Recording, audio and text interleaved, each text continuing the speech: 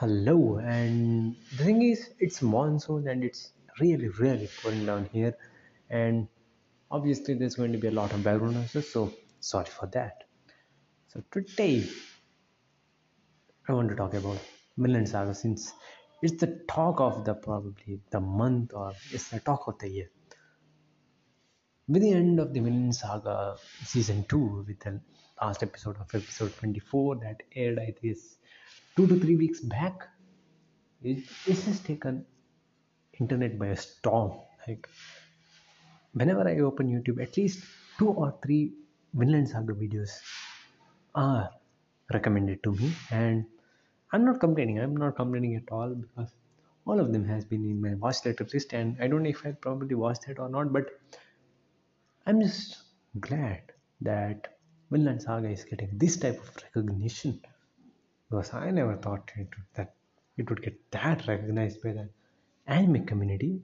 And the manga community already knows Vinland Saga is great. By the way, I haven't watched the manga yet, but the manga community does know. But I'm actually surprised that Vinland Saga has taken up the anime community by a storm, and I'm just happy because it's totally deserved, and I guess it's easily the anime of the year to me. The every single character of Vinland Saga season 2 is just memorable to me.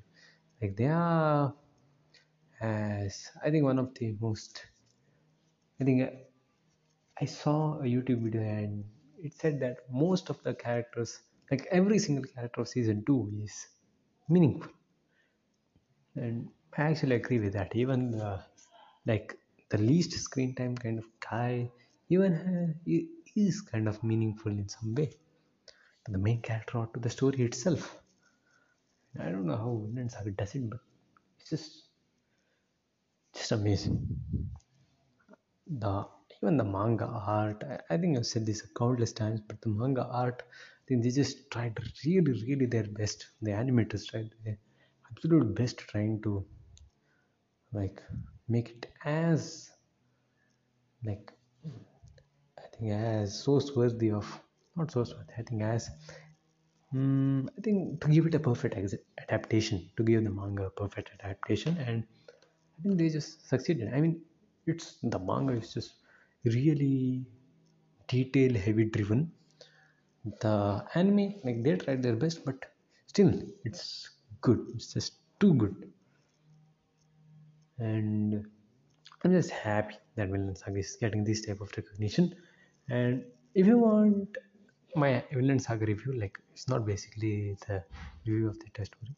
It's just you could say me talking, appreciating its art, me appreciating its music, me appreciating its characters, and so on. So it's not a perfect kind of review or something like that, but it's still you could call it as a review. So yep, that's about it for Vinland Saga for time right now.